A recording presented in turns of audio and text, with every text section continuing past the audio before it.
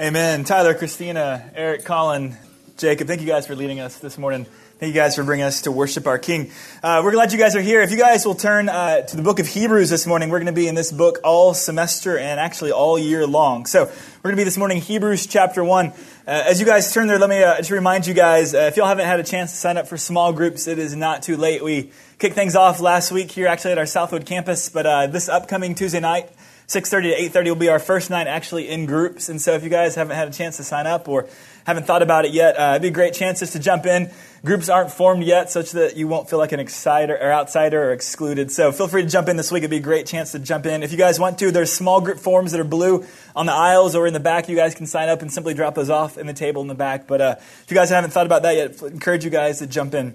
All right, we're going to be Hebrews chapter 1, verses 4 to 14 this morning. If you guys want to follow along with me, Hebrews chapter 1, verses 4 to 14. The writer of Hebrews says this, speaking of Jesus Christ, beginning in verse 4, he says, Jesus, having become as much better than the angels as he has inherited a more excellent name than they. For to which of the angels did he ever say, you are my son, today I have begotten you? And again, I will be a father to him, and he shall be a son to me. And when he again brings the firstborn into the world, he says, and let all the angels of God worship him. And of the angels, he says, who makes his angels winds and his ministers a flame of fire. But of the Son, he says, your throne, O God, is forever and ever. And the righteous scepter is the scepter of his kingdom. You have loved righteousness and hated lawlessness. Therefore, God, your God, has anointed you with the oil of gladness above your companions. Pray with me. Father God, we give you great thanks that your Son is your selected king. That a day will come and he will return and he will establish a kingdom that will have no end. Nor will it have any rivals, nor will it have any of those that will rebel against it. And when he returns, all tongues will confess and every knee will bow to him who is worthy to be worshipped, to him who is worthy to reign. And Father, I pray this morning as we look and through this passage, Lord, I pray that you teach us. I pray that you give us wisdom. I pray that you would enlighten our minds, Lord. And I pray that as we look at this very topic of the kingship of Jesus Christ, Lord, I pray that you would give it a sense of how it implies to our life and our necessary response to it. Father, I pray this morning more so than any, Lord, that you would give us not just a bunch of cute stories and a bunch of cute nuggets of truth and wisdom from your word, Lord, but I pray that you would move us by the end of this morning into a place and into a response that's wholly different than any we've ever had before. I pray that you'd allow us to walk out of here changed people, able to apply your word in really practical ways. I pray that your Spirit would guide us this morning, Lord. I pray that you'd use me however you see fit, and that you'd allow my words to be yours, and that you would use this time for your glory and for your name's sake, Lord. And we ask for these things this morning through your Son and by your Spirit. Amen. When I turned 16, I got a car, and my first real job, other than mowing lawns, was as a cashier at an all-men's shoe store called Larry's Shoes in Dallas, Texas. I think Larry's has gone out of business since then, but it was my first real job. And so I showed up and had a car I could drive myself. And as I showed up to that job, my first real job, there were a couple things I noticed. One was working at an all-men's shoe store is a whole lot better than an all-girls shoe store because there's TVs on with sports all the time, all right? Second of all, your customers don't walk in saying, I need everything in red in a size 8. Could you bring it out, right? Men shop a little bit different than women. But really, for me, really what struck me in that experience and really the first obstacles I ever had were in that job I had salespeople and coworkers that were calling me two different things in two different names. And these names became really difficult for me to carry out the tasks that I was assigned and the responsibilities I had. At 16, I was incredibly insecure. And probably for me then, and kind of ironic what the Lord's doing with my life, but for me then and for much of college, my greatest fear was public speaking. And so one of the jobs I had as a high school at the end of my sophomore year was that I had to at times come on the public address system, the PA system, and I had to make announcements either of closing hours or of sales that were going on, or whether a customer had called in and wanted to get a hold of a salesperson, so I had to come on the PA system. And what I ended up doing over and over again was, since I was so insecure, and especially of speaking in front of groups, I would be incredibly timid on the public address system. And so I would come on like a mouse. I was incredibly high-pitched. I was incredibly timid vocally, and so you could barely hear me.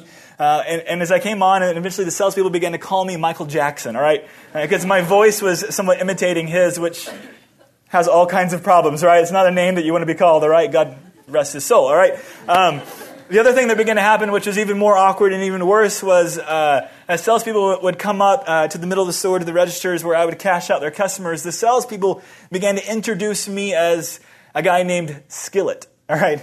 And as if that wasn't worse enough, they began to explain to these to these customers that my name was Skillet and that I was the shoe store's first hire of a temporary program in which they were hiring juvenile prisons in a work release program, okay? And so there I was, having just met these customers, about to take their address and their credit card information, and they think I'm a juvenile prison inmate named Skillet, all right? You can imagine the title that I'd received, the name I received, wasn't really conducive to the task I had to perform. And so when I asked for their home address, they became quite suspect and quite uncomfortable with me. And especially when I wanted their credit card information to store it in a system that I could have access to later, they were even more worried about it, all right? And so for me, ultimately, in that experience, I was given a title or a set of names that really were not conducive to the task I had. And as a result of that, I often wondered, what were these salespeople thinking? Because if they continued pressing this, the duration of time I would have in that position was going to be really short-lived because no one would allow me to cash them out, and I was going to be out of a job real quick. And so for me, as I kind of thought through that, I was thinking, as we look at this passage this morning in Hebrews chapter 1, what we're going to see in Hebrews chapter 1, verses 4 to 14, is that Jesus is going to be stacked up against the angels. A couple weeks ago, we looked at Hebrews chapter 1, 1 to 4, and noticed that the writer begins to bring up the topic of angels. And what he's going to do here in this passage is compare angels to Jesus Christ. And ultimately, as he compares these two, what we're going to notice is that Jesus is going to walk away with a better title than the angels.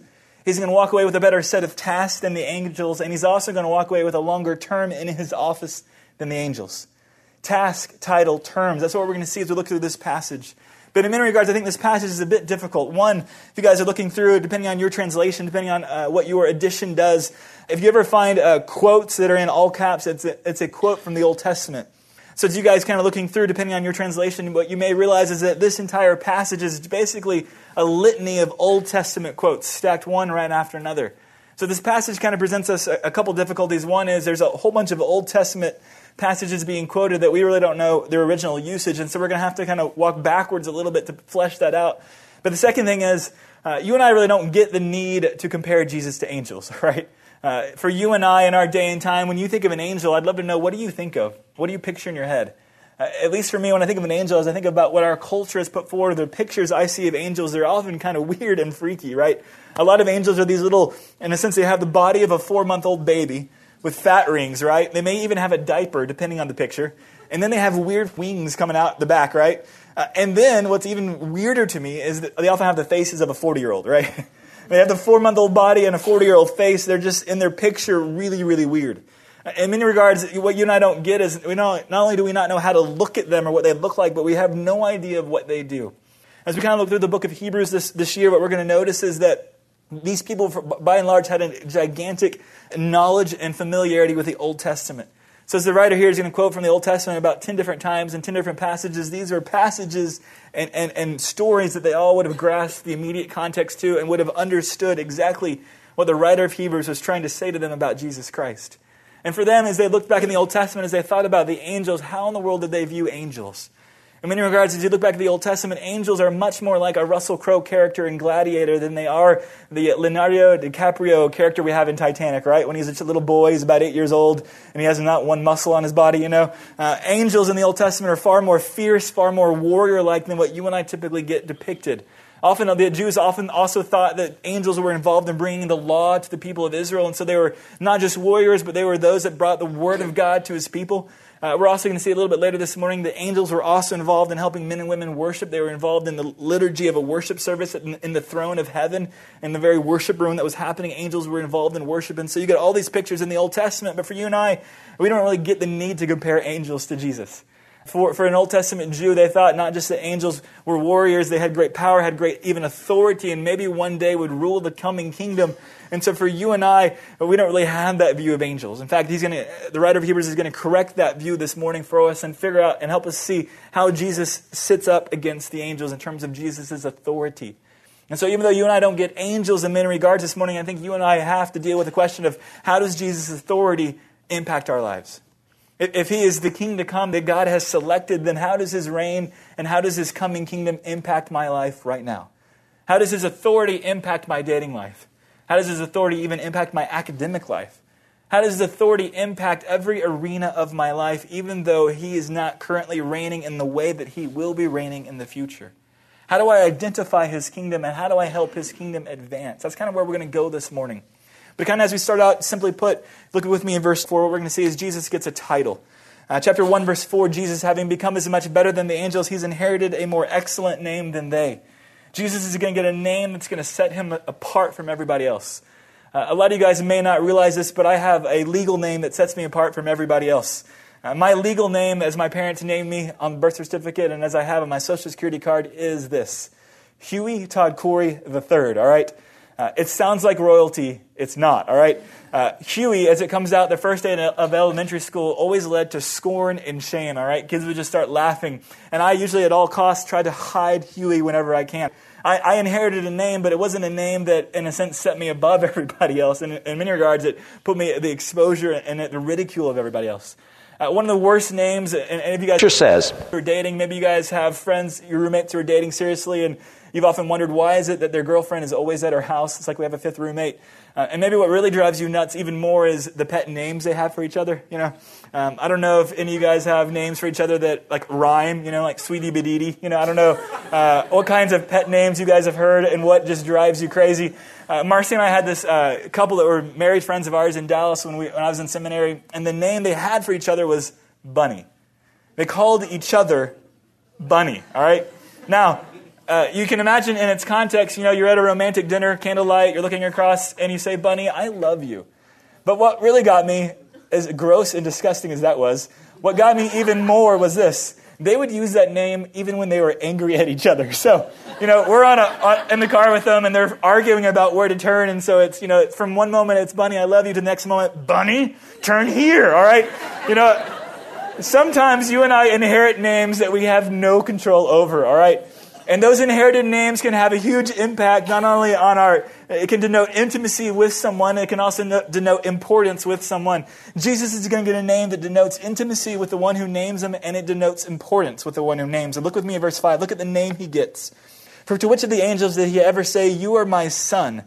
Today I have begotten you. And again I will be a father to him, and he shall be a son to me.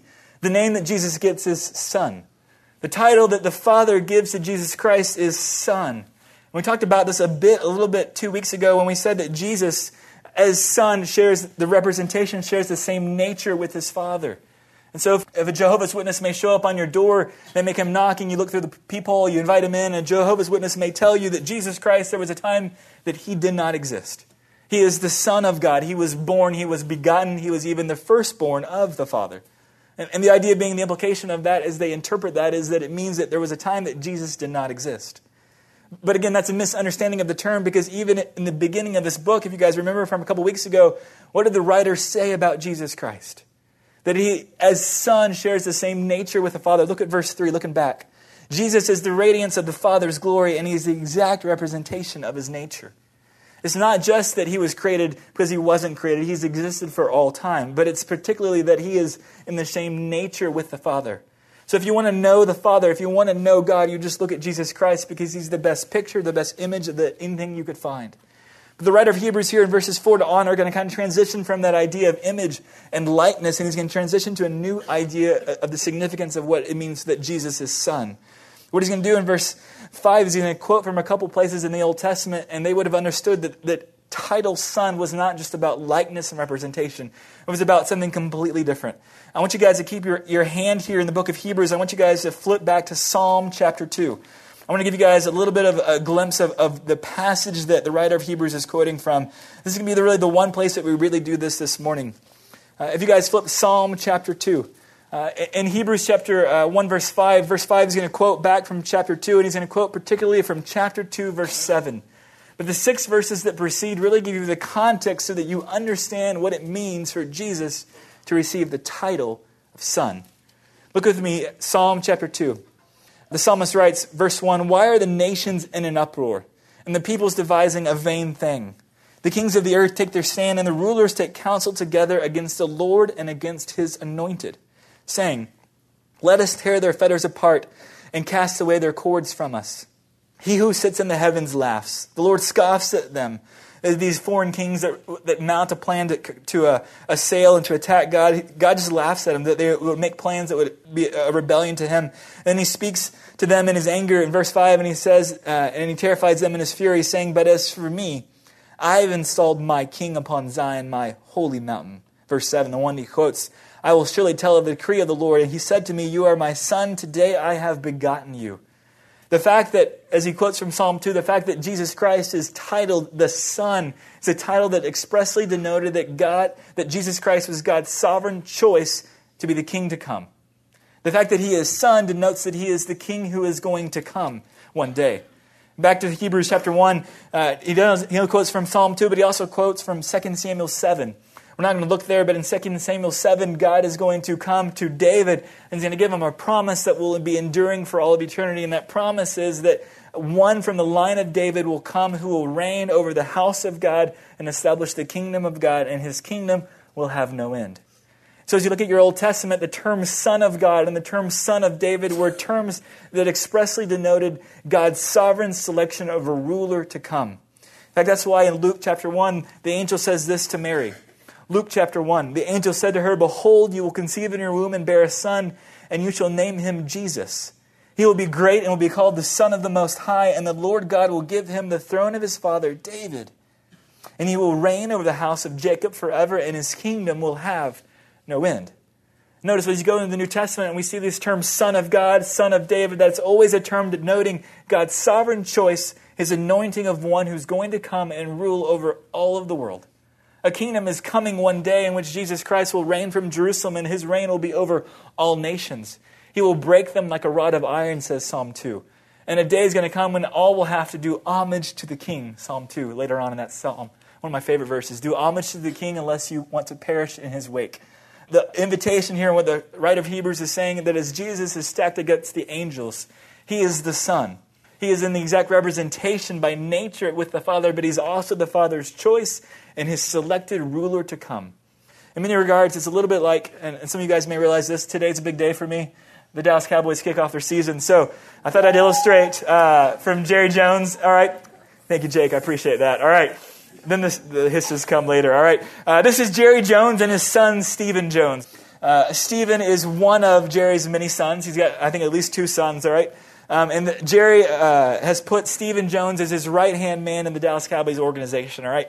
Not only does Stephen represent a likeness to Jerry as his physical son, but Stephen also, as his right-hand man, is in a position in a day to come, if Jerry ever does this, will one day hand over the Dallas Cowboys to his son. Stephen is the son who is in the likeness of his father, but he's also the son that's been in a unique way chosen amongst the other sons that will be the one who will one day rule the Dallas Cowboys. One day when Jerry steps aside or moves to insanity, and he may already be there, in that day, Stephen Jones, or Jerry will hand over his kingdom, the Dallas Cowboys, to his son Stephen, all right? And now I'm not trying to say that Jerry Jones is God. Please don't take it that direction, all right? But what I want you guys to see is that, in a sense, Stephen Jones is Jesus Christ, and that he's the one who's in the likeness to the Father, all right? I don't want to say that either. I think you guys get what I'm trying to say, all right? The Son means there's a likeness, and that is a choice to come who will reign eventually, all right? Let's move on, shall we? All right. You guys all think I'm heretical, okay. I'm a little too into the Dallas Cowboys. I get it. All right. The rest of the passage, as we kind of go on, is going to show us not just Jesus' title, but Jesus' task. What does God the Father task Jesus the Son to do? Verses 6 to 9. Just look with me, verse 6. And when he again brings the firstborn into the world, he says, and let all the angels of God worship him. Notice the first task that Jesus Christ as Son has is that he will receive all worship. In commentaries and historical studies that tell us that the people that were in the audience of this book may have been possibly worshiping angels. One of the writers is going to say, hey, don't worship the angels, worship him who they are worshiping. According to Isaiah 6, we get angels in the very presence of God as worship is occurring. It's the angels who are sending holies volleying back and forth. And it's the angels that when Isaiah enters into that picture in Isaiah 6 as he's undone, it's the angels that come and put a coal to his mouth so that he can be purified, that he can remain in the room to worship. So we see that the angels are not the ones that we're to worship, but they're directing worship to God himself. Verse 7, we find the kind of their role. Verse 7, and of the angels, he says, who makes his angels winds and his ministers a flame of fire? Aside from the wind and the fire analogy that's kind of weird, what I want you guys to notice in verse 7 is, what are the angels doing? One, they're not receiving worship. What they are doing, though, is ministering. But what are they doing in particular? Look in verse 14. Kind of flash forward a bit. Are they not all ministering spirits sent out to render service for the sake of those who will inherit salvation? Notice, what are angels doing? Angels are being dispatched as servants, and in their role, what they're doing is they're drawing men and women to salvation. And in particular, what are they doing? If you look in the Old Testament, you look at chapter 1, verse 14, I think what they're doing is they're drawing men and women into worship. They're not the receivers of worship. They're the ones that are drawing you and I towards and to worship of the one who is worthy to be worshipped. In many regards, I think you and I often can miss and end up worshiping the middleman, all right? If you guys have ordered your iPhone, your iPad, your Mac, and you waited on UPS to deliver it, what happens when that UPS van finally shows up? You guys have been waiting, looking out the window, that guy shows up, walks to your door, you knock, you've already opened it before he's knocked, and you sometimes, depending on your excitement, may embrace, hug, and maybe even kiss him, right?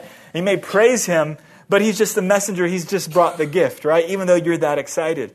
And for some of us, what we miss is that we end up worshiping the middleman, or we worship the gifts of God, and we miss the giver of the gift. And so the writer of Hebrews says, hey, don't worship the middleman.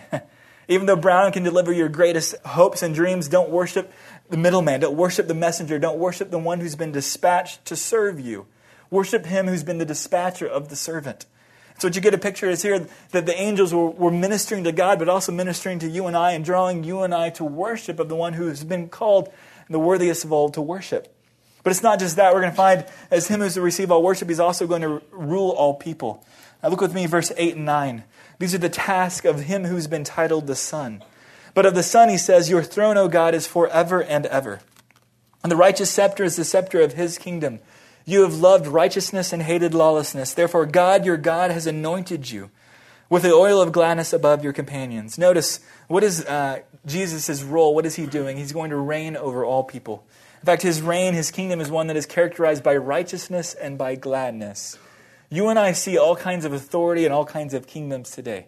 But the nature of the kingdom that Jesus Christ is bringing and will one day establish is one that is of such a different kind and manner than any other one that you and I see today. I don't care how amazing you think a democracy is or how frustrated as you think this democracy is.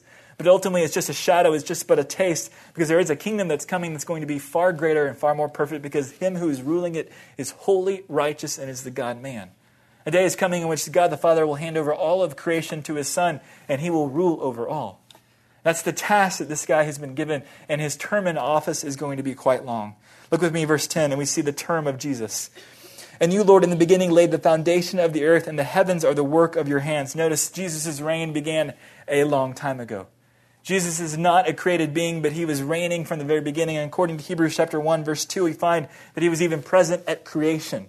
The Father was involved with the Son in bringing about the creation of all things, and he will one day be heir of all things.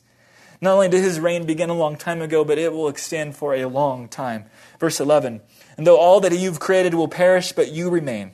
And though all the things that you've created will become old like a garment, and like a mantle you will roll them up, and like a garment they will also be changed.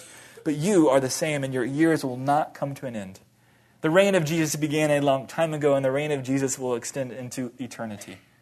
But verse 13 is really the interesting one. It's where I want to land you guys. Even though the reign of Jesus began a long time ago, and even though the reign of Jesus is going to extend into all of eternity, right now there's something different going on. Verse 13, but to which of the angels has he ever said, sit at my right hand until I make your enemies a footstool for your feet? We saw in chapter 1, verse 3, that Jesus has sat at the right hand of the Majesty on high. He's sitting temporarily. He's sitting because his redemptive work is done. Jesus Christ has already died on a cross. He's already resurrected from death, and he's already provided all you and I need to have our sins cleansed, washed, and forgiven. He's already done all that he needs to do so that you and I can be brought back into a relationship with him. And he's already done all that he needs to do so that the power of sin is broken in our life and that we can be restored, recreated, and remade even in the present. And yet, he's not done.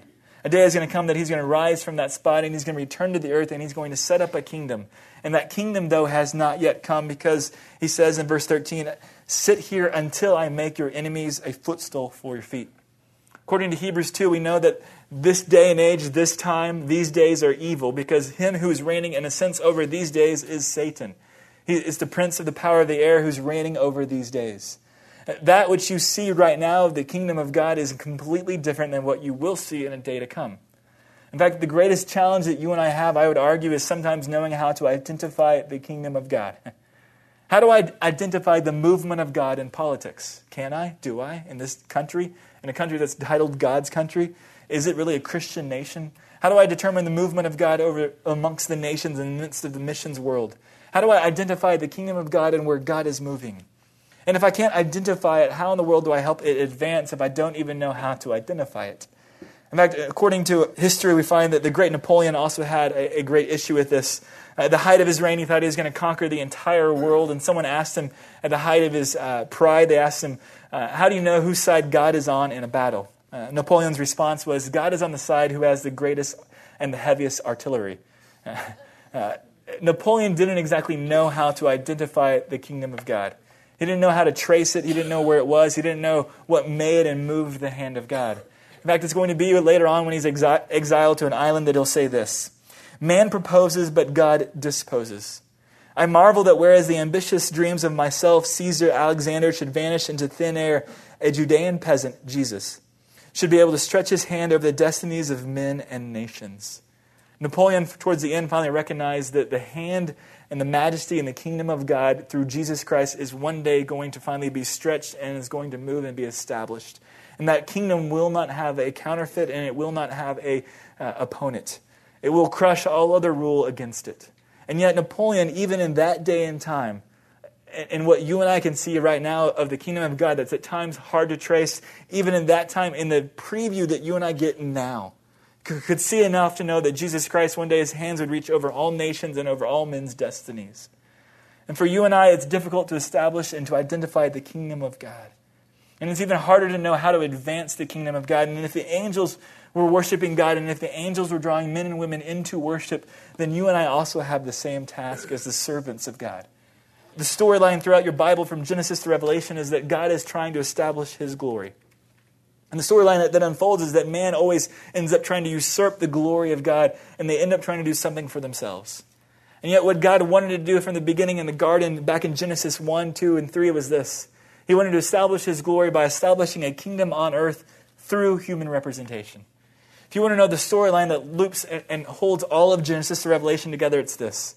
God is glorifying himself by establishing his kingdom on earth through human representation. The reality is those that were meant to represent him, though, fell into sin. And so God was moving in the course of human history to redeem man so that man could again represent him and rule on his behalf. And finally, one will come in the likeness of man, but also in the likeness of God, who will one day reign and establish that kingdom that is to come, that will be final and eternal. Jesus Christ will return one day, and the question is, as we await his return, what do we do? As you and I stand in between the period in which he has declared that he's returning and he's not yet returned, in a day and time in which we cannot always easily see the kingdom of God, what do you and I do?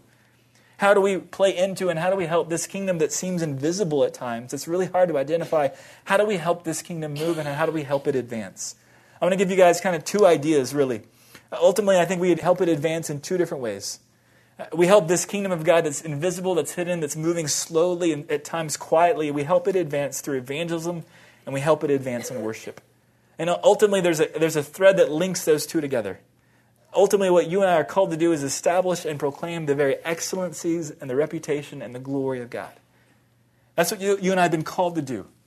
To represent God, to rule on God's behalf, and proclaim and lift high his exalted glory, his exalted name. And you and I do that in two different ways. We do that at one level amongst those who do not know him. That's what we call evangelism. Proclaiming to those who do not know God that he is worthy of their worship. He's worthy of all that they've been created for. The other area we do that is in worship together as the body of Christ, in what we would just call worship. As we together come and we proclaim the excellencies, the beauty of God. And what I want to do this morning is challenge you guys in two specific ways along those fronts. I want to challenge you guys this semester to grow in those two areas.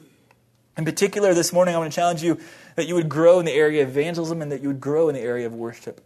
In many regards, as a college pastor, Marcy and I have realized kind of in our marriage and in our ministry that our role in y'all's lives is not helping y'all getting started dating, all right?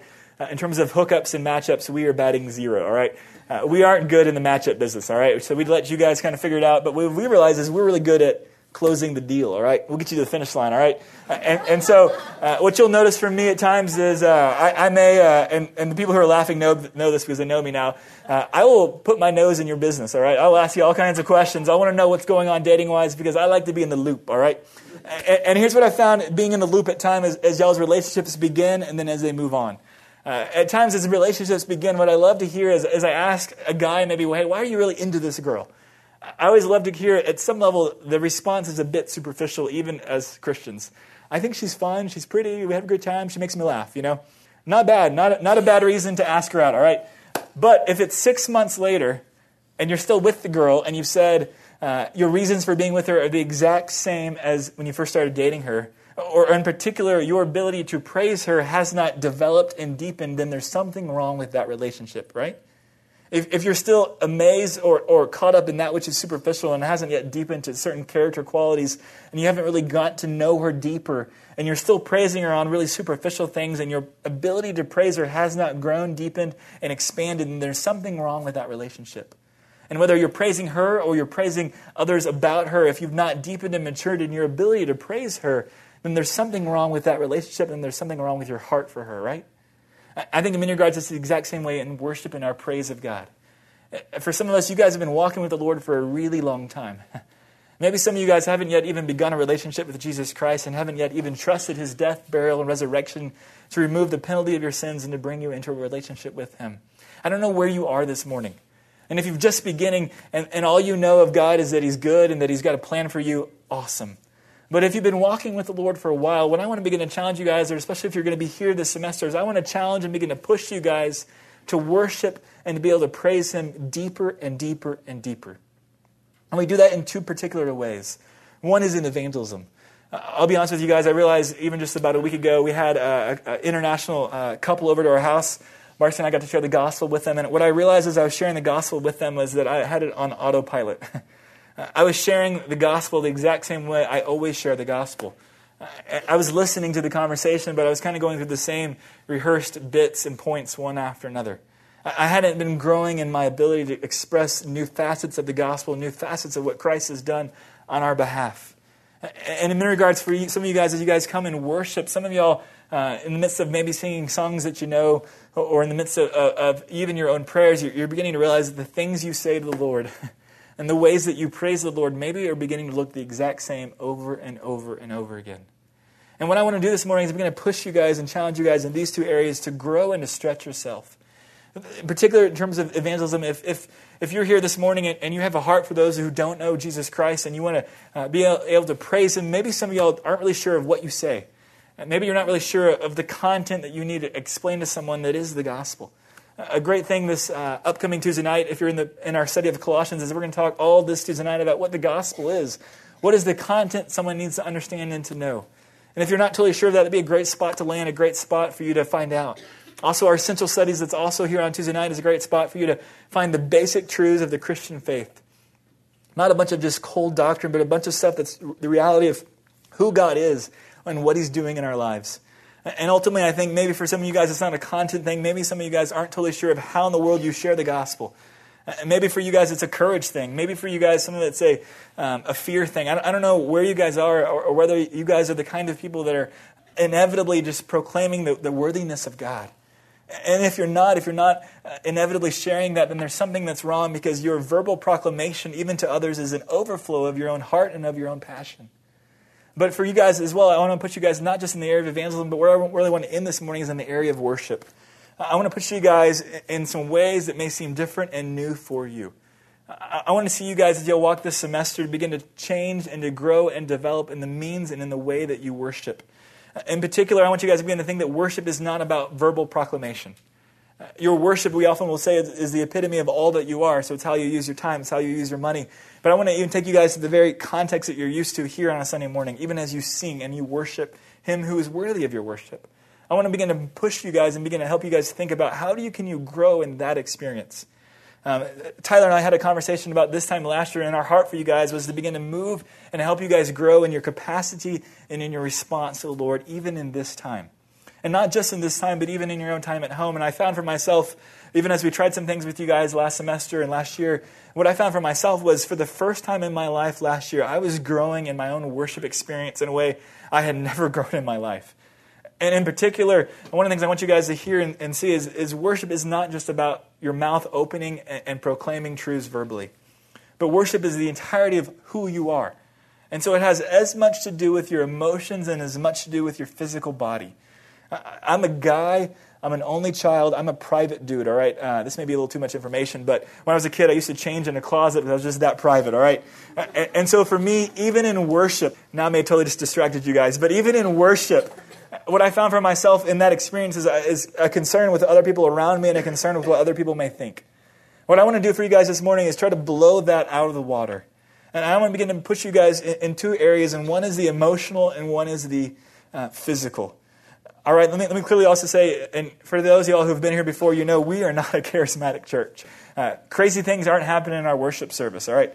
We believe wholeheartedly that the centerpiece and that which is the clearest revelation of God, that which He's clearly drawn us into, is an understanding of His Word. And as we open His Word, and it's our centerpiece will be enlightened by truth. And that truth moves our emotions and it moves us to praise Him. And in particular, as our emotions move, we respond even physically. Let me kind of give you guys two quick ideas. Your body reflects your heart. What you do with your body in worship reflects your heart. It is the, in a sense, window of what's happening internally. And not only does your body at times reflect your heart, sometimes your body directs your heart. I'm an engineering dude, all right? I am a guy. I'm not way emotional. I'm pretty even, all right? And yet for me, one of the things I began to do last year for the first time in my life was just try something different physically, all right? Now, I used to be a guy that had my hands like this. I used to be a guy that had my hands in my pockets. I used to just sit or stand, sing not loud, not move, all right? Now, what I want you guys to hear is there's not a physical response that's more spiritual than another. But what I want you guys to begin to think about and trying is varying your own physical response to the Lord. If you guys took a girl out and did the exact same thing with her over and over again and didn't vary the things you said, didn't vary the way that you treated her, it would become stale. I think for some of y'all, worship might be becoming that way. And one of the things we're going to give you guys an opportunity to do even this morning is begin to respond physically in a different way. This may be really uncomfortable for you guys. Come on up. I'm going to ask you guys, Tyler and them are going to lead us in one last closing song. And ultimately, I want you guys to remember what this is all about is a reflection on the truth of God, of who He is. And as we reflect on that truth, our heart stirs.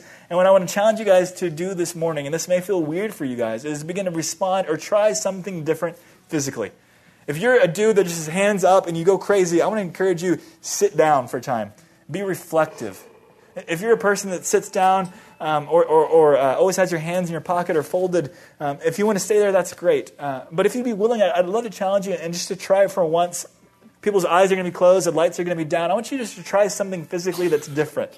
You're going to find it's going to be really uncomfortable, all right? It's going to be really different. You're going to think about who's around you. But what I want you to begin to try is just to vary your response in worship. Because I want you guys this semester to become the kinds of people that are moving and growing in your response and in your worship to God. And so for some of you guys, that may mean what we do here on Sunday morning. But for some of y'all, it may mean even just at home. Maybe you're just a person who studies all the time. I'd love to encourage you as you worship the Lord, journal. Begin to write out what you're thinking and varying kind of your opportunity and your experience in a relationship with the Lord. And for some of you guys, this may be kind of weird, this may be kind of brand new, and yet I think it's going to be a great opportunity for you guys. And one of the other things we're going to be doing this semester as we kind of wrap up and close morning after morning is we're going to have two people here kind of at the front. And if you want to just come up, if you want to have someone to pray with, if you want to have someone to talk with, these two people will be up here for you guys. This morning is going to be Greta and Jordan. Of course, I'll always be up here. But even as we bring the lights down, as we have a chance to worship this morning, we want to just challenge you guys and begin to try to respond in a new way. And I think what you're going to find is not that it's a legalistic kind of thing, but that it will provide you an opportunity to begin to change, develop, grow in your own response to the Lord. And then I'll come up and close this in prayer.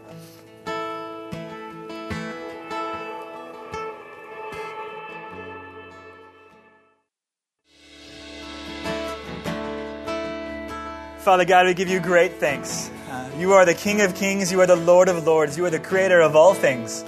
And all things will be brought back into your presence and back into subjection to you.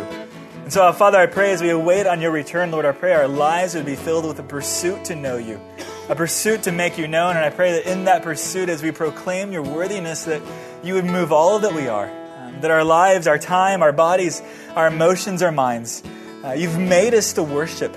And you've brought into that experience of fulfillment unlike any other. And so we go to a football game and we can scream till our lungs and till our voices are gone. We can raise our hands, we can cheer. And Lord, I pray this morning, then this semester, I pray that you'd begin to stretch us in our means and our capacity to worship. I pray that you would draw us to know you more, that we could proclaim your glories even deeper and wider. I pray that you would draw us even physically, Lord, that you would remove some barriers, not that there's any right way to worship, not that there's any more spiritual, physical posture than another, Lord, but I pray that you would involve and that you would move our bodies. And then in the spots and in the ways that we're held back by some fear or some conception, Lord, I pray that you remove that. And I pray, Lord, in the midst of our times here on Sunday mornings, in the midst of a life in which we would walk with you, Lord, I pray that you would deepen our passion for you, our ability and our capacity to proclaim your character and your activity in this world. And I pray that you would create within us a deeper and deeper longing for your return, when all things will be brought back into subjection of him for whom they've been created, Lord. And I pray, Lord, that as we live our lives, that we would be a worship service in our very lives to you. That as people look on, they'd see a trailer and a taste and a foretaste of the kingdom that's coming as you restore and as you renew our lives and remake us, Lord. Pray that we would live lives worthy of that which you've created us to be. And Father, I pray this semester for us, even as a body, Lord, I pray that you would continue to grow us and to stretch us and to move us into places that are uncomfortable, into places that have cost, because it's in that we show how worthy you are and how precious you are, Lord. Father, we ask for these things this morning through your Son and by your Spirit. Amen. You guys, thanks for coming here this morning, and we'll see you guys next week.